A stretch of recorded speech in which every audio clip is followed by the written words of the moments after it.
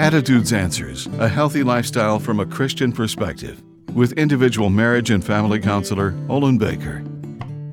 When Adam and Eve ventured out into the Garden of Eden, beyond the boundaries of God's plan, they automatically feared the worst when He came looking for them.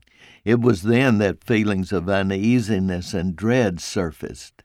It's interesting how fear and guilt work in tandem against our feelings of security and peace of mind.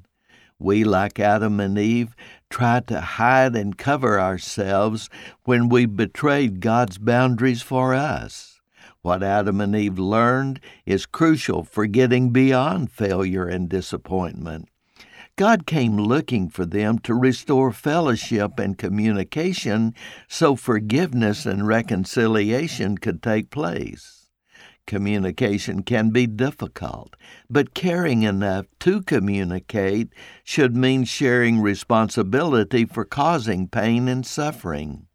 At this juncture, it's possible for restoration to begin. God can change fear and hiding into joy and peaceful companionship when there's the will to begin the process for making things right with God and others. I'm Olin Baker. Attitudes Answers, with individual marriage and family counselor Olin Baker, is focusing on the series Building Bridges. Subscribe to the Attitudes Answers podcast on your favorite podcast platform. For a free transcript of today's show or to learn more, call 713-664-1475. You can also read this and previous programs at attitudesanswers.blogspot.com. And thanks for listening.